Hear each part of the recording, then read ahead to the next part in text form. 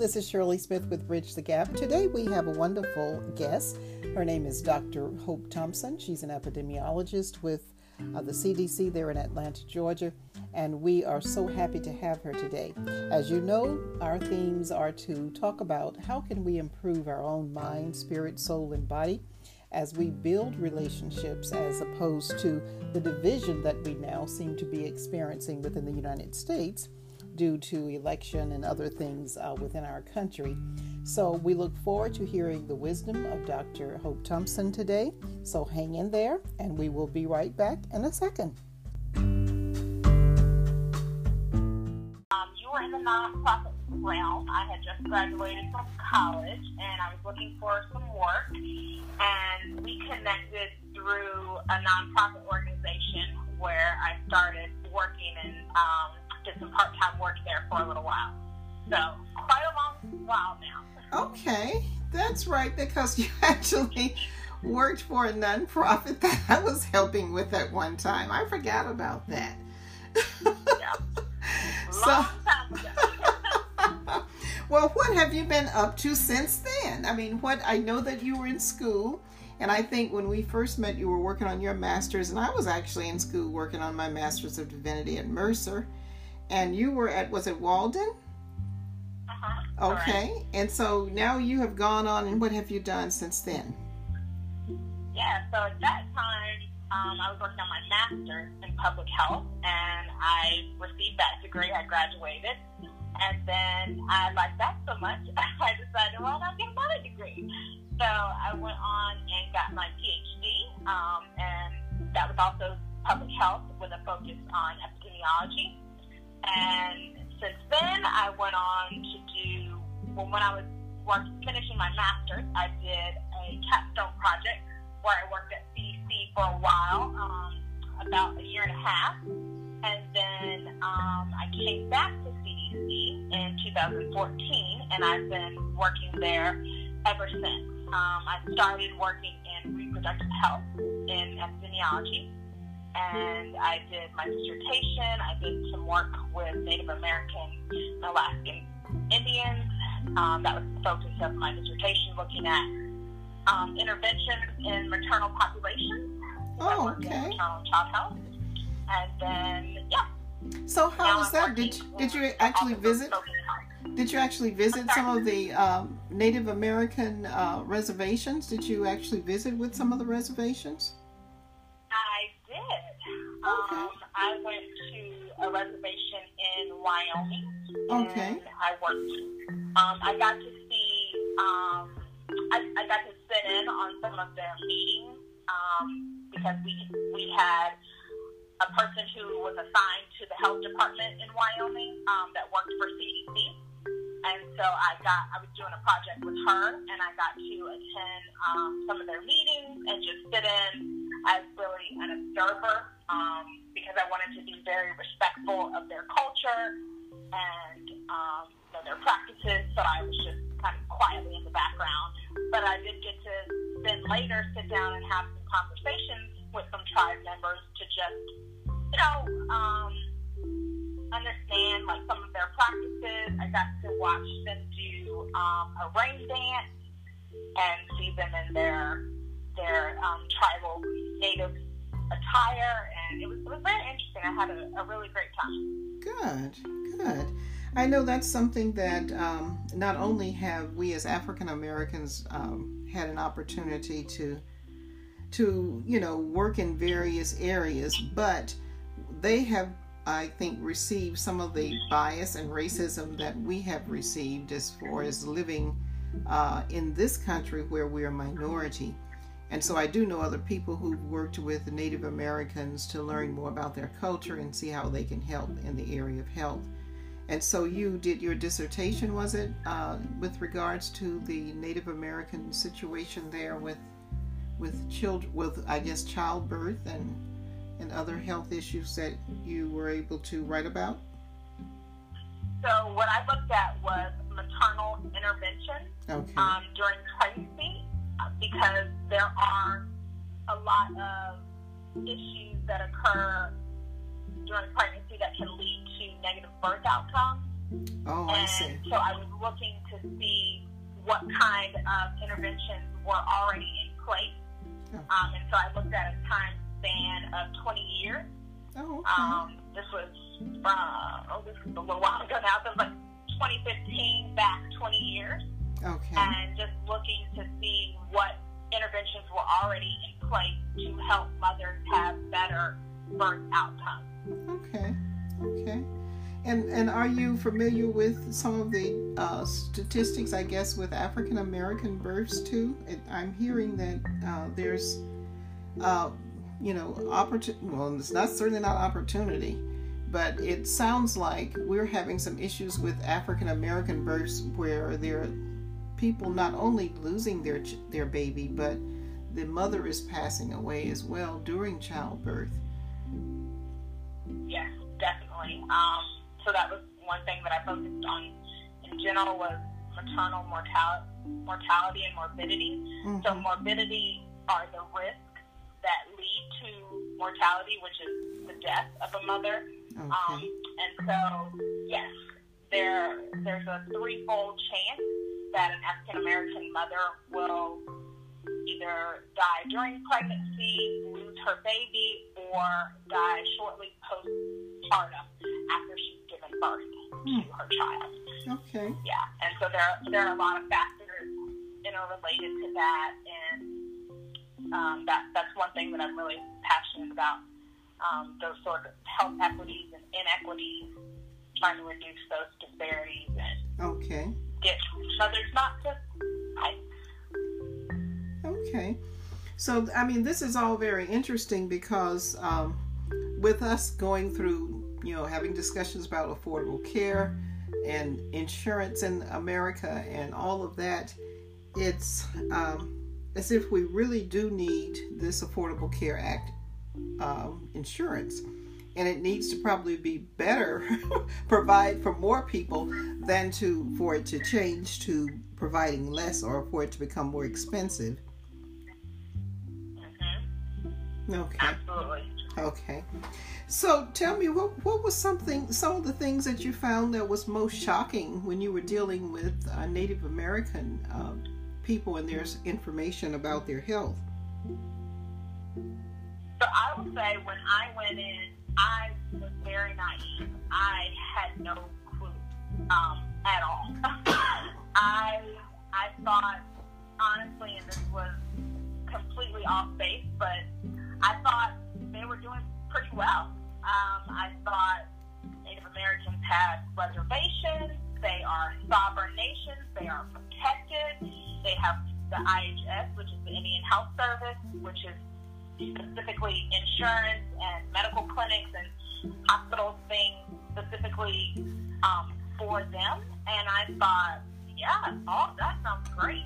And then when you get into the nuances and you really go to a reservation, you really sit down and talk with people, you do research, you realize that it's not that way, that's the ideology, and that's the way it should work, but it doesn't. IHS is fund if necessary. So what that means is they have limited funding. It's very limited. And then once it's gone, there's nothing. So a lot of times people aren't able to get the services that they need because there's just not the money there to provide it. Another thing is reservations are often in the middle of nowhere.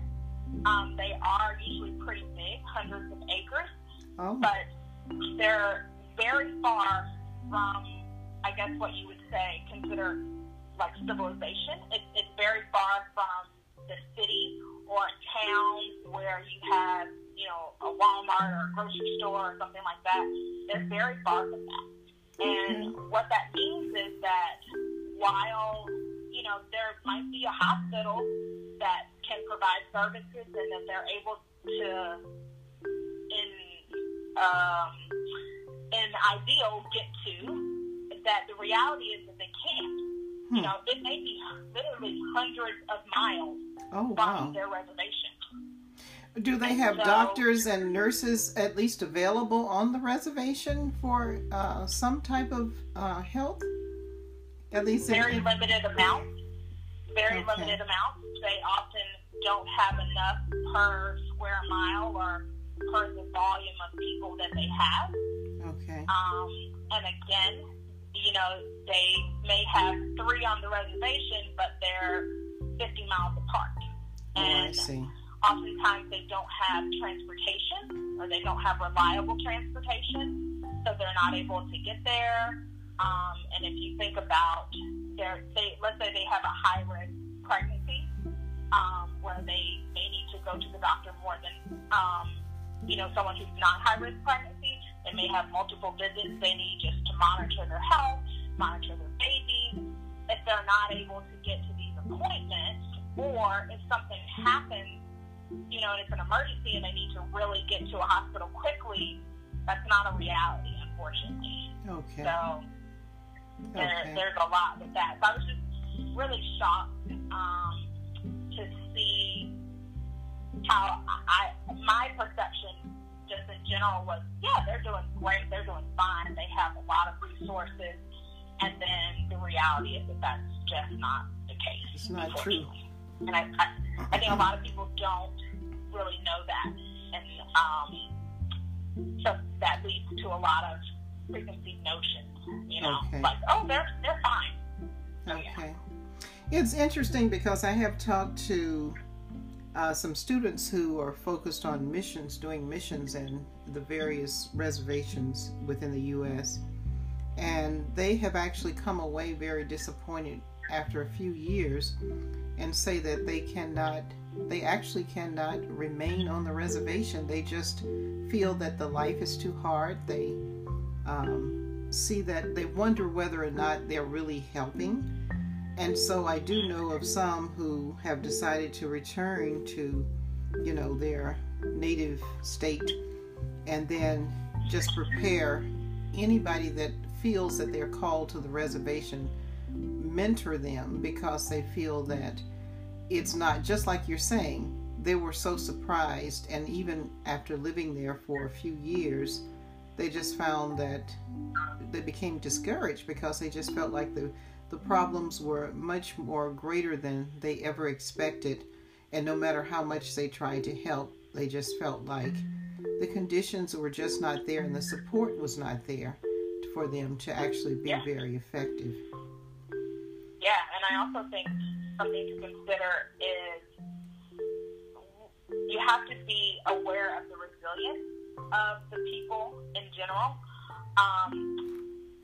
They don't want some savior to come in, you know, and look at them like, oh, poor us, we're so pitiful, we need help and we need saving.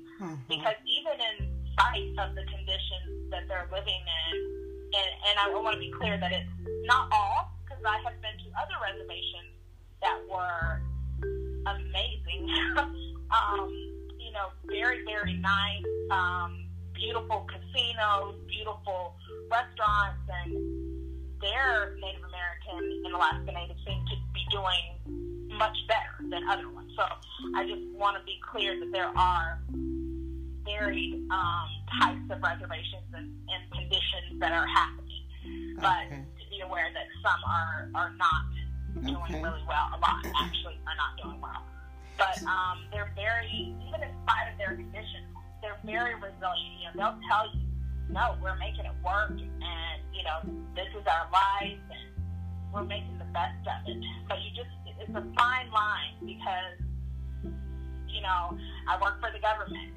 and when you come in, they know, regardless of your race, you know, whether you're a brown person like them or whatever, they look at you, you're the government, and the government has not been kind to natives. And you just have to be very aware that they are apprehensive about what you're doing there, and are you trying to take something away from them. So I think it is sometimes, you know, very difficult to kind of, like you're saying, bridge those gaps. That is very interesting. I remember being in South Africa years ago, and one of the things that I was talking with a medical doctor about is AIDS and HIV, because they had at the time, and I haven't kept up with it unfortunately, but the thing that I was talking with the doctor about is the orphans that were left because parents who passed away with AIDS or had HIV. And one of the things that the medical doctors said is that they felt that they didn't want the medicines and the pharmaceuticals from the United States and Europe because they felt like they were being used as guinea pigs. And what they really wanted was nutrition. They wanted a way to, set up gardens, provide fresh food, because they found out that even if people had AIDS or HIV, if they could give them nutrition, that their life would last at least a little bit longer. But they found out that the pharmaceutical companies, the large companies, were basically coming over and just using them as test case, trying out their drugs, and their drugs were not helping. So it's interesting. It seems like that theme does go to, various areas where our government has been involved and where large corporations have been involved. As a matter of fact, I think that maybe some of the fear that we even have when it comes to COVID and a vaccination for COVID, that some of us are concerned that is the vaccination going to be helpful to us, because there is history in the United States, and some of that history is that even when we were given vaccinations back in the 1950s and 60s, that especially with African Americans, there was things given to us as immunizations, but it was something that seemed to start cases of cancer. In one of the books that our book club has read, it talked about the expectation of just an outbreak of cancer in the United States in the year 2000s, because the book was written in the 1900s, and that has seemed to become true. So people are reluctant to just receiving, I guess, from the government and receiving from large corporations, especially when they're minorities. So I can understand how the Native Americans would feel about a government person coming in and interviewing them, because it probably does feel more like, what do you want now from us? You're trying to, get additional information. But now you have actually moved on from looking at mortality rates of the Native Americans, and you're focused elsewhere at this time? Yes, I'm now in smoking health and looking at tobacco cessation. Okay. Well, considering the mind, body, soul, and spirit, and based upon the information, and you're working in the health field, what have you decided is the most interesting of these areas that you personally would like to work on, whether it's the mind, the body, the soul, or the spirit? I would say probably the mind. I think that kind of governs everything else. For me personally, I am always about trying to understand someone else's perspective. We all come with our own biases and, our perception of what the world is. But having an understanding that because that's your world does not mean that is how it is for someone else. You may have had a very nice, cushiony life, but not everyone has had that. And even if, because I've considered myself to have had struggles, but there's always someone who has had it worse than you. So I always want to keep an open mind, and I do that by, I think it's important to engage in conversations with other people. I know there's been a lot going on. There's a lot of, I feel like, racial tension in the world right now, and I think we need to have uncomfortable conversations. Okay. You know, I think we have to call out racism. We have to identify that a lot of the issues are caused by racism. Okay. And I think it's important to also say that just because you feel like something you've done is not racist doesn't mean it is, you know. Okay. Again, that's about how your experience is versus how someone else perceives it, you know. Racism is not always overt, and I think that's how we as a society view racism, you know. If you're not going around calling people the N-word or, you know, in favor of slavery, then you're not a racist, you know. And I agree, yes, that is true, but racism also looks like if you walk by someone of another race and they clutch their purse and you're doing nothing but walking, you know. Racism looks like you wearing a hoodie and eating Skittles walking down the street and then you never come home to your family. You know, racism looks very differently, but it still doesn't mean that it's not racism because it's not how you perceive it to be.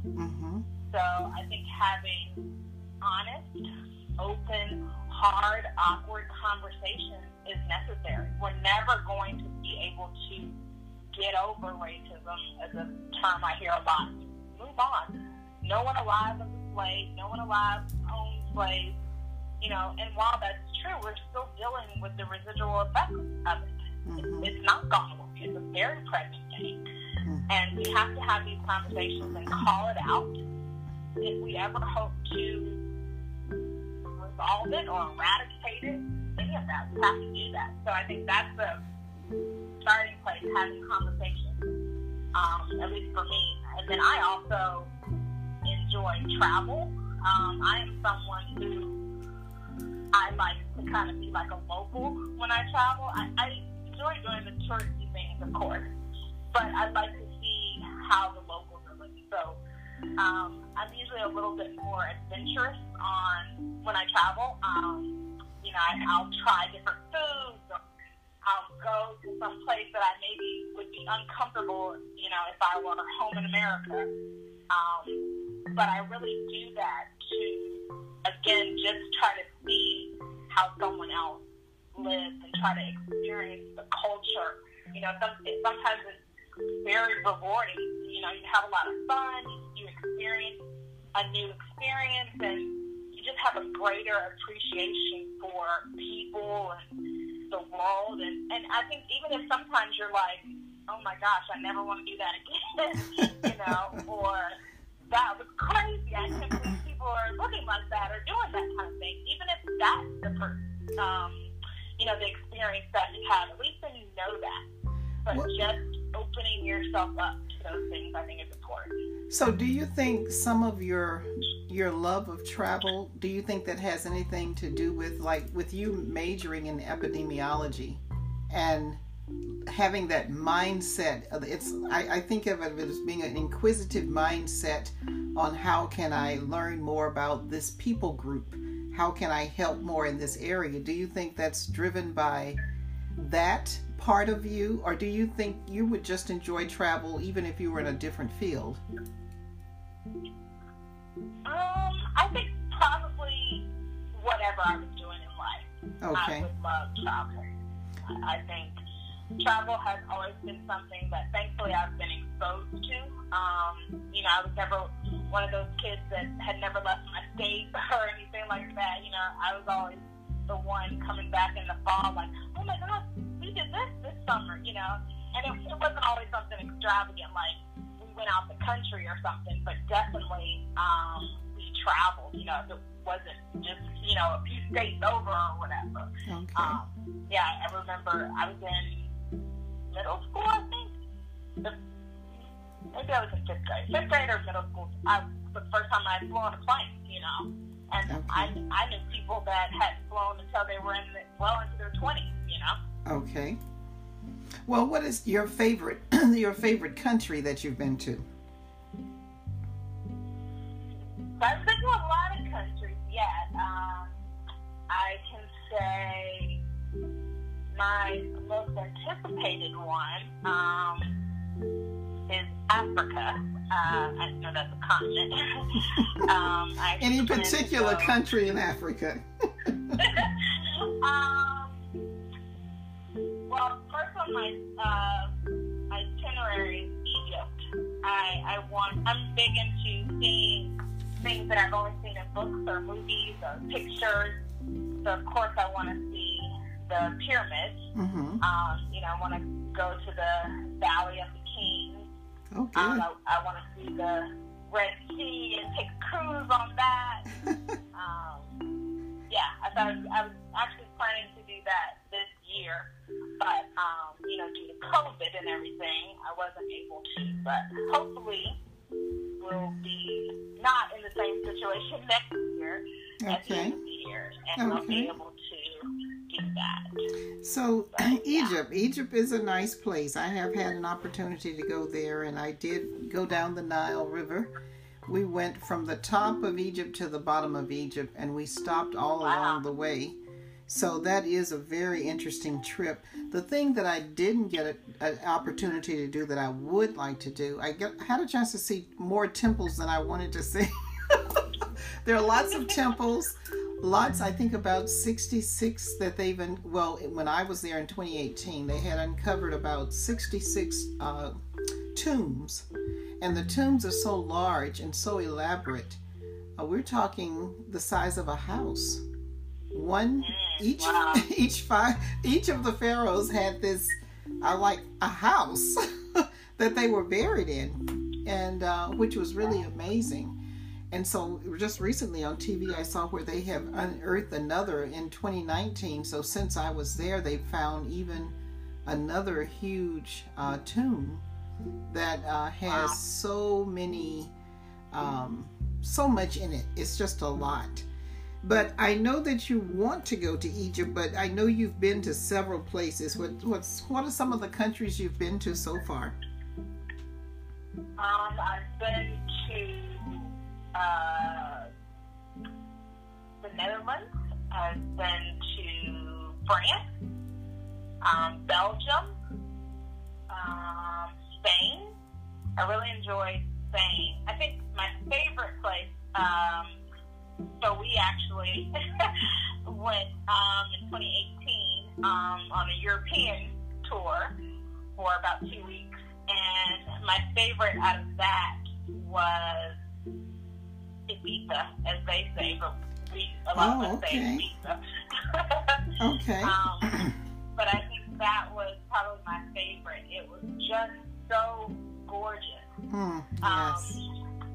For me, I'll say, and this is just my personal opinion, not a representation of anyone or anything else, but travel, another part I really like about travel is that to me, it's my way of seeing God.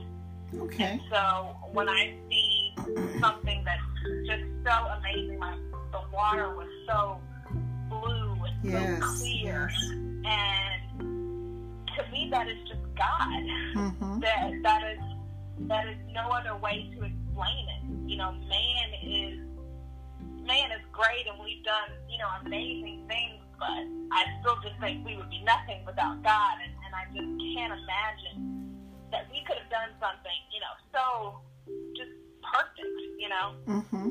So for me, traveling, that's another way of me interacting or experiencing God, even flying. And I know I tell people this all the time, and they think I'm crazy, but for me, like that moment when you're on an airplane and you go from the ground to the sky, it gives me chills. Like I get goosebumps because of course I know that physics and all the science makes it make sense, but without that, if you're just thinking all of these people, the physical weight of all of these people, the weight of all of these parts on this plane, and all the luggage. There's no way we should get up in the air and fly for hours and thousands of feet in the air, So to me, that is just, I get chills. Every single time I'm on a flight, I get get chills that moment we go from the air to the sky, and I'm like, that's God. Like, yeah. Only God could have designed our brains to even fathom something like that, you know? Yes, yes. And so, yeah, for me, some things I've experienced in travel is just my way of seeing God and knowing that He has to be real, because how could we have this, you know? So it is amazing.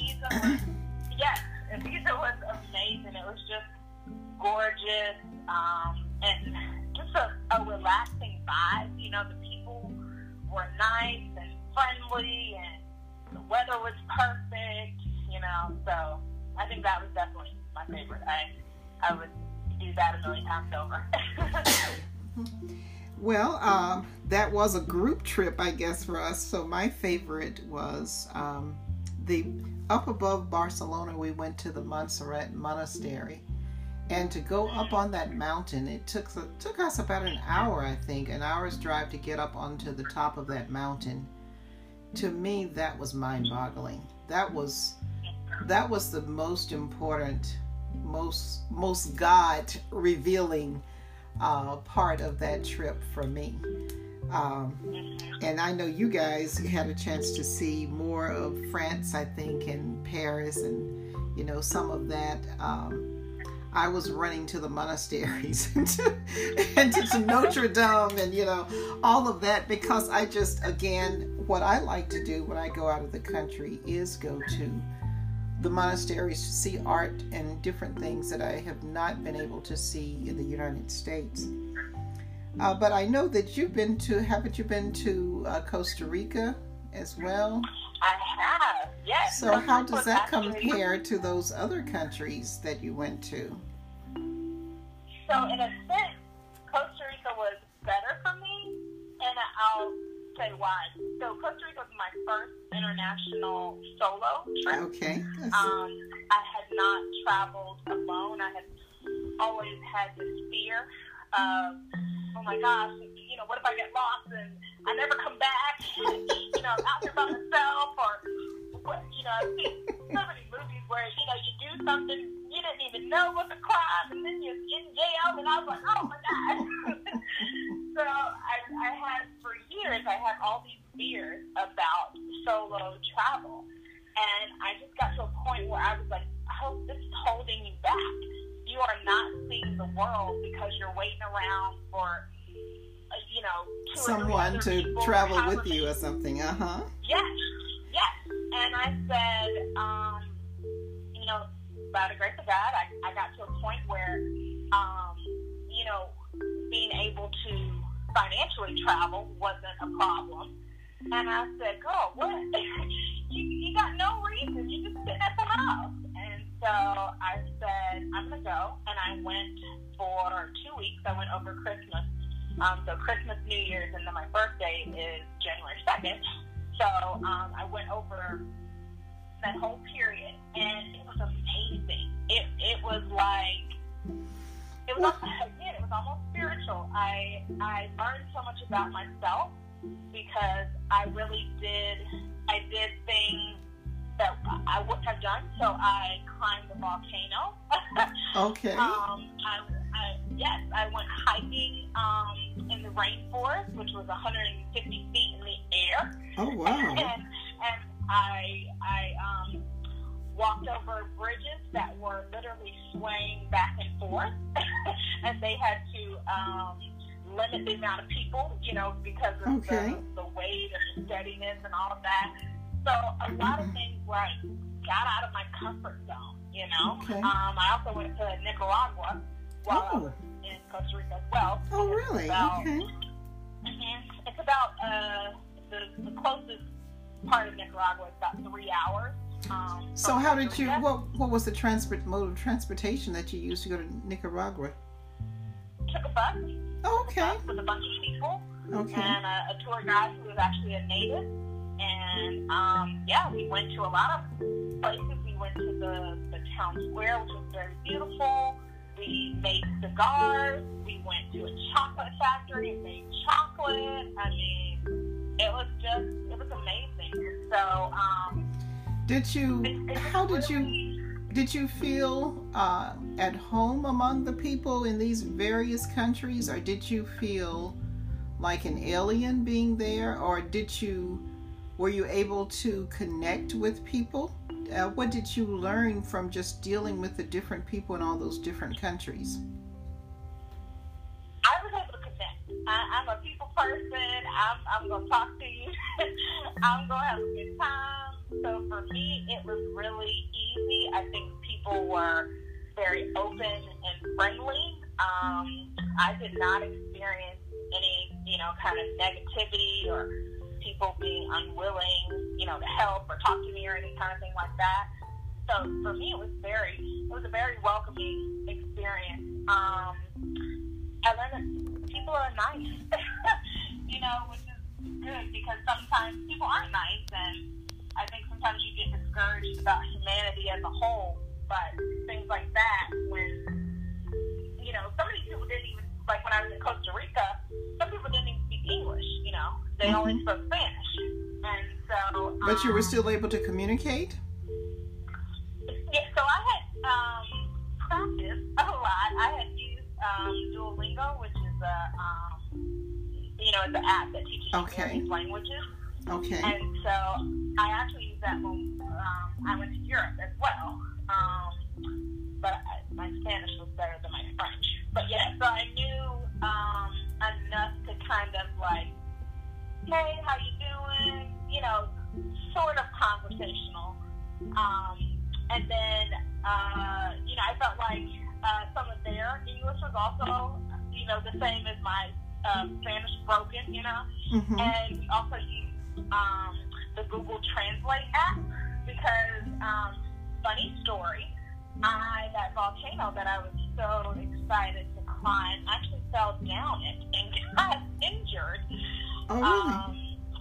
Yes, it had been, so they said, we're going to go around the base of the volcano. They, to me, meant the bottom. But when we got there, they said, no, we're going to travel the path. This is a famous volcano that had erupted, I don't know, so many years ago. And they said, no, we're going to take the path that the lava traveled down the volcano. And I said, what? So I was like, I did not have on the proper shoes for that. I had like comfortable walking shoes and not like hiking, climbing shoes. Okay. And, with spikes did you have to wear shoes like with the spiky bottoms to kind of cling to the mountain? No, not quite like the spiky bottoms, but you definitely needed like a real kind of shoe. I had like a little a shoe you just slide your foot in, but it had a good grip. It had like a memory foam cushioning. Okay. But no, it was definitely not, I'm going to climb up these things. Because that was the other thing. In the rainforest, it is made. the park that we went in, it is made for you to walk around. And this was you are literally grabbing onto the side of the tree and climbing up to the next level. And so, it sounds like an adventure. Oh my God! I was like, Mom, you don't get off of this volcano.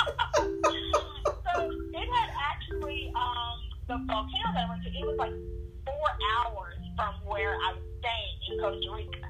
Okay. And so I'd taken, I actually hired a personal driver to take me. And so, and then I was on a little package tour guide when I got there. And so, it had been, because it was so far away, the weather was very different from where I was. So when I was staying in Tamarindo in Costa Rica, which is like 90s every day, people walk around in their bathing suits all day, it was beautiful. And then I got to La Rotunda, and it was much cooler because it's like rainforest kind of weather. So it was very much cooler. It was maybe like 70 in the day, but by the evening, because I spent the whole day there, by the evening it was like low 60s, which was not, freezing or anything, but definitely very different from the weather I had been used to in Tamarindo. And so it had also rained for like 3 days. and it was very muddy and slippery. And so as I started climbing the volcano, I realized very quickly I'm going to fall because my shoes were slipping, like they were sliding, you know. And so I said, oh, no, this is getting dangerous, because we were literally going, like, straight up. It was very steep for, like, an hour. And so I said, there's no way I can do this. I'm going to fall. And so the men on our group, they were so sweet, because there were some times where I literally couldn't get up, and they had to, like, hoist me up. And so they said, oh, don't worry, it's fine. They said, your size is not a problem. We'll help you. And I said, you guys are sweet. I said, but it has nothing to do with my size. I don't have the right shoes on for this, and it's too slippery. But then how would you have gotten down midway? Wouldn't you have to either go up or come down? You can't. How were you going to get? This was maybe 15, 20 minutes in when I realized, nope, I can't complete this. And so I just said, I'm going to turn around and just go back. Because another thing was, it was the evening. It gets dark pretty early, because I was there in December and January. And so it gets dark around like 5 o'clock. And so it was getting dark, and that was the other thing. I thought, well, when it's time to come down, I'm not going to even be able to see. So I said, I need to turn back now. And, you know, they were like, are you sure? And maybe we should come with you. And I said, they should have came with me. Oh, really? You left the mountain, you left the volcano by yourself? I did, because there was only 2 tour guides, and there was like one person in the front and one person in the back. And there was a good bit of us. There was probably 25 of us. Oh, I see. And I said, no, you guys should go on. I said, I haven't gone far enough that I don't remember how to get down, you know. And I'll just go really slow, and I'll be fine. And they said, okay. So I had gotten almost to the bottom. I could see our bus in the distance. Mm-hmm. And I said, girl, you've almost made it. You're almost there. And I said, you'll be fine. And I was too confident. the next step I took, my left foot shot out from under me, and I just began to tumble. And I was like, oh my God.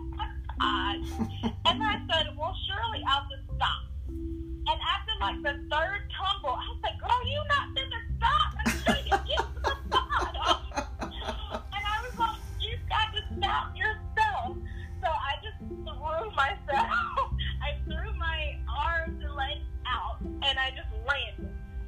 And yeah, I got pretty banged up. I cut up my elbows and my knees, and I had a swollen knee, like about the size of a baseball. Yeah. Well, what do they do for, like medicine, or, did you have to go to like a doctor or a hospital or a small agency or something? They didn't even have anything. When I got to so I stopped when I hit the ground, and I said, okay, I know the bus driver, because the guy driving us, he was on the bus, he just stayed. And I said, okay, surely he saw me tumbling down this thing, and he's going to come and help me, because I really almost couldn't get up. Like, I was really, I was bleeding, you know. Oh, wow. I was pretty hurt, yeah. And I landed on my knee, which is why it swelled up like a baseball. And so I said, surely he'll come and help. And about 30 seconds later, I thought, this guy didn't even see me. Because I said, he's like on his phone playing a game or something, because he's like, they'll be back in an hour and a half. And so, I started hobbling to the bus. Mm-hmm. And he's like, oh my gosh. And of course, he only speaks Spanish. So he's going on and on in Spanish. And I was like, sir, I don't know. Can I just get me on the bus? I'm hurting. I was like, help. And so he got me on the bus. And then it was hilarious because we were trying to communicate with each other, and I just didn't have enough Spanish, and he didn't speak any English. And so we pulled out our phones, and we both pulled up Google Translate. Oh, okay. To type in a message. And this is so funny. He said, "What animal attacked you?" Oh, my goodness. And I said, and then he goes, "Did you hurt the animal?" Oh, my goodness. Because they are very animal friendly. They love animals, and their animals honestly just roam. I mean, there was no day where I got in a car that we didn't have some kind of delay based on an animal being hit or an animal crossing the road. I mean, even when we were going to this volcano and rainforest and all of this, we had to reroute our route because a cow had gotten like filleted on the highway. Wait, what do you mean the cow is delayed? How is a cow delayed? No. Filleted, like water. Like a car had run into Oh, my a cow, goodness. and there was like hamburgers and steaks. Oh, my all over the house. goodness. Oh, my goodness. And another thing on the way up there, we ran into a baby ocelot, which kind of looks like a jaguar. Oh. And someone had hit it, but not hit it enough where it was like bleeding or anything like that. They probably just tapped it, but again, they didn't stop. They just went on. And was this type of animal possibly on the volcano as you were coming down or in that area? No, there were no animals on the volcano. It was just me and gravity. Okay. But yeah, so the guy was like, "What animal attacked you and did you hurt it?" I was like, "Sir, I fell down the volcano. There was no animal. I'm hurt." And he said, "Oh my gosh." And so I said, "Well, do y'all have like a first aid kit?" Because he said, "You're bleeding."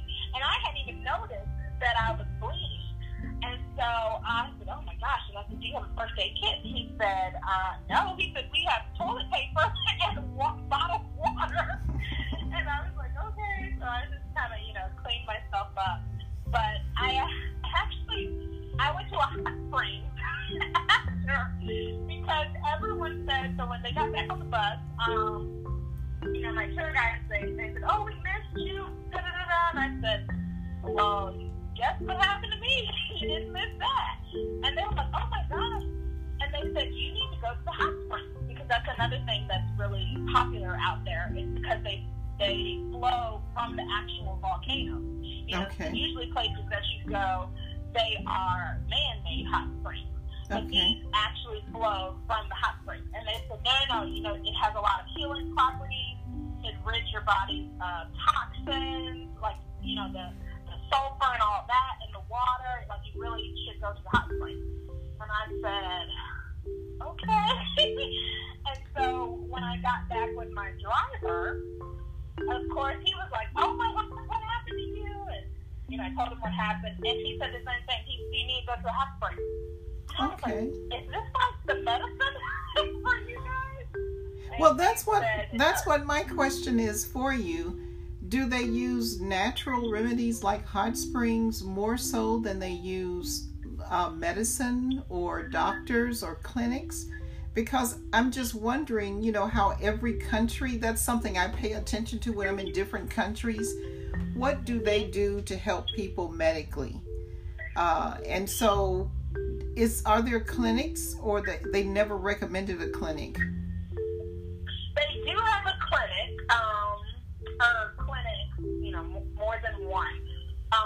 But this was, I think it was a Sunday when this happened, and I don't know if it was like open. Okay. But they said that because I wasn't, and also where I was at the time when it happened, I wasn't near a clinic. Okay. Because I think this is the thing that I spoke about earlier about some areas there's not a lot of facilities around, Okay.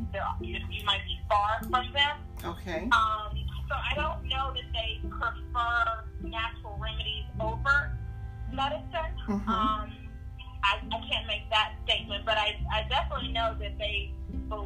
certainly in the hot spring. And I will say it was a game changer. Really? I literally felt no pain. Yeah. By the end of the night, I was unable to walk because my knee had swollen. Like, I could not bend my knee. It had swollen so much. And so I got in the hot springs and I stayed in actually longer than I had intended to. I said, oh, I'm just going to go for a few minutes. I stayed in like an hour, and I literally had no pain. I mean, no pain in my knee. It felt normal, fine. But and you were fine the next day? No. No. I had to ice my leg, and I also used something called Cofel, which is for us, I think it's like the equivalent of like icy hot. Okay. And I got some of that, and that. Well, where did you get that from? Did you get that from the hotel or? No, I went to the grocery store. Okay. And got that. They have tons of convenience stores. The Tamarito is like a beach town, a surfer town, and so it's right on the beach. And yeah, they have a lot of like convenience stores and shops and all this kind of stuff around. It's like I told everybody, to me it was like living on the Vegas Strip, how there's tons of everything around. Oh, I see. And then it's a party city, so it's very much like being on Bourbon Street in New Orleans. Okay. But yeah, so yeah, I got that and used that in between icing and that Cofel. Yeah, about 2 days later, I was feeling much better. I could walk on my knee and all that. But yeah, so I'm definitely open to new experiences traveling. Okay. Things I would not normally do. So it sounds like you would recommend solo travel, traveling by yourself. 100%. Okay. And then as far as getting to know the people, that did not seem to be a problem, whether you were in Costa Rica or Paris, France, or Belgium or Spain. Did travel and communicating with people, was that difficult or easy or as expected? It was a little difficult. I won't say it was completely easy because for conversation where I did not know the words, if you don't know what to say, you can't say anything. So I did have to pull out my app and show it to them, and then they, oh, okay. And then sometimes they pull out their app or they could speak English. So it wasn't always smooth. And then in Paris, while I was out alone, I took the subway, and I actually went the wrong way one time because the routes are like east and west, and so I went, I don't know, east when I should have gone west.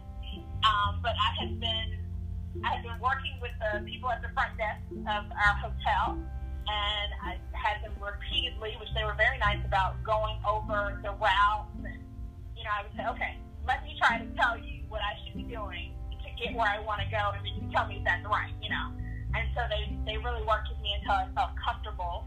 But even still, I got lost. I went the wrong direction, and then I realized I was going the wrong direction about 3 stops in, and so I said, oh my gosh, I've got to get off. And then once I got off, I was like, uh-oh, now what?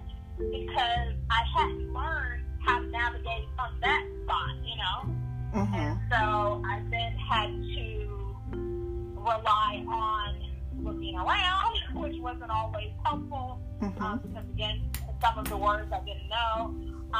And then I had to ask someone, and it was funny because I saw a black lady, and I assumed, oh, she must speak English. And I was like, yes. And then I went over, and she did not speak English. And she was like, she said, hold on, and she said, English, not good, but will help. I said, oh, thank you. And so we just kind of figured it out, and I got back in the right direction. Good. You know, so it was scary for a little moment, but it all worked out. And I think that's part of it, too. You know, again, overcoming those fears, doing things you wouldn't normally do. That's true. It teaches you a lot about yourself and what you're capable of. Yes. I mean, I think the adventure of it all, when you look back on it, it might be a little frazzling at first, but I think when you look back on what you did and what you accomplished, that you feel like, okay, I can do this, and I can probably do this in most countries. So I think it's the adventure part that's really exciting, at least for me it is when I travel. I love adventure. I love seeing things. I will not trust public transportation as much as you do, but I don't mind going ahead getting a taxi or Uber or a Lyft or someone who knows the city. But as far as going out to, further out, I love that kind of stuff. I mean, my thing in France was not to see the Eiffel Tower. I had seen that, been there, done that. And I guess I was more interested in seeing the castles and things that were farther out, about 2-hour bus drive out. But I think either way, the thing that I love about travel is that as I meet different people, people just become people to me. And so I no longer focus on people as, do I know them? Are they a part of my usual culture? I just really find it really interesting that as you go to other countries and as you travel, you find out that you're going to meet nice people, kind people, helpful people. You can also meet some that are not helpful. But that is the way life is. And so that's another reason why I love to travel, because it does help me to bridge the gap, so to speak, between people. Once you have an opportunity to travel and go places, even when you return to home and you meet someone who has been to that place, it's an automatic bridge builder. And so I don't know if you have found that to be true, maybe either with coworkers or with peers or with neighbors or people that you just meet somehow, because you meet people, easily. You just kind of walk up and talk with people. And so I have found that to be a real bridge builder, where it opens conversation and communication with other people that don't look like me. If I can talk about places that we both have enjoyed, but maybe not at the same time, just say, oh, well, you've been to Paris. Yes, I've been to Paris. You've been to the Eiffel Tower. Yes, I've been to the Eiffel Tower. So it's just, it's just a bridge builder. And that's another reason why I like travel. Of the places that you've been, it sounds like you have Duolingo that you use, and then you also use the Google Translation. So do you use that in other countries, or you just only use that in Costa Rica? Oh no, I use that every time I go somewhere. Okay. Where I know the native language is something I don't speak. Okay. Yeah. And what would you think about, like, in the United States, do you feel like you may have dealt with more racism there than you did when you were in the other countries? Or were you not, or do you feel you weren't there long enough to really tell? I think in America it's 100%. You definitely feel it. Okay. Whereas you didn't feel it as much when you were in those other countries? No, I didn't. Okay. And I mean, I've heard, different places are different. And I've also heard some people say places I've been that they experienced racism and I didn't. Okay. But in America, I definitely experienced racism. As I talked about earlier, sometimes it's subtle, sometimes it's overt, but I've experienced on more than one occasion, Okay. in America. I remember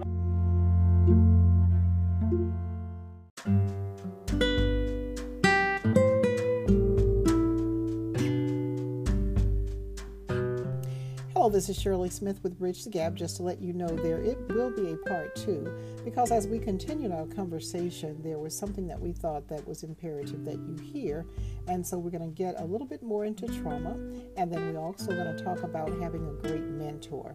So just wanted to make you aware that there is a part 2, so make sure that you think with us on that.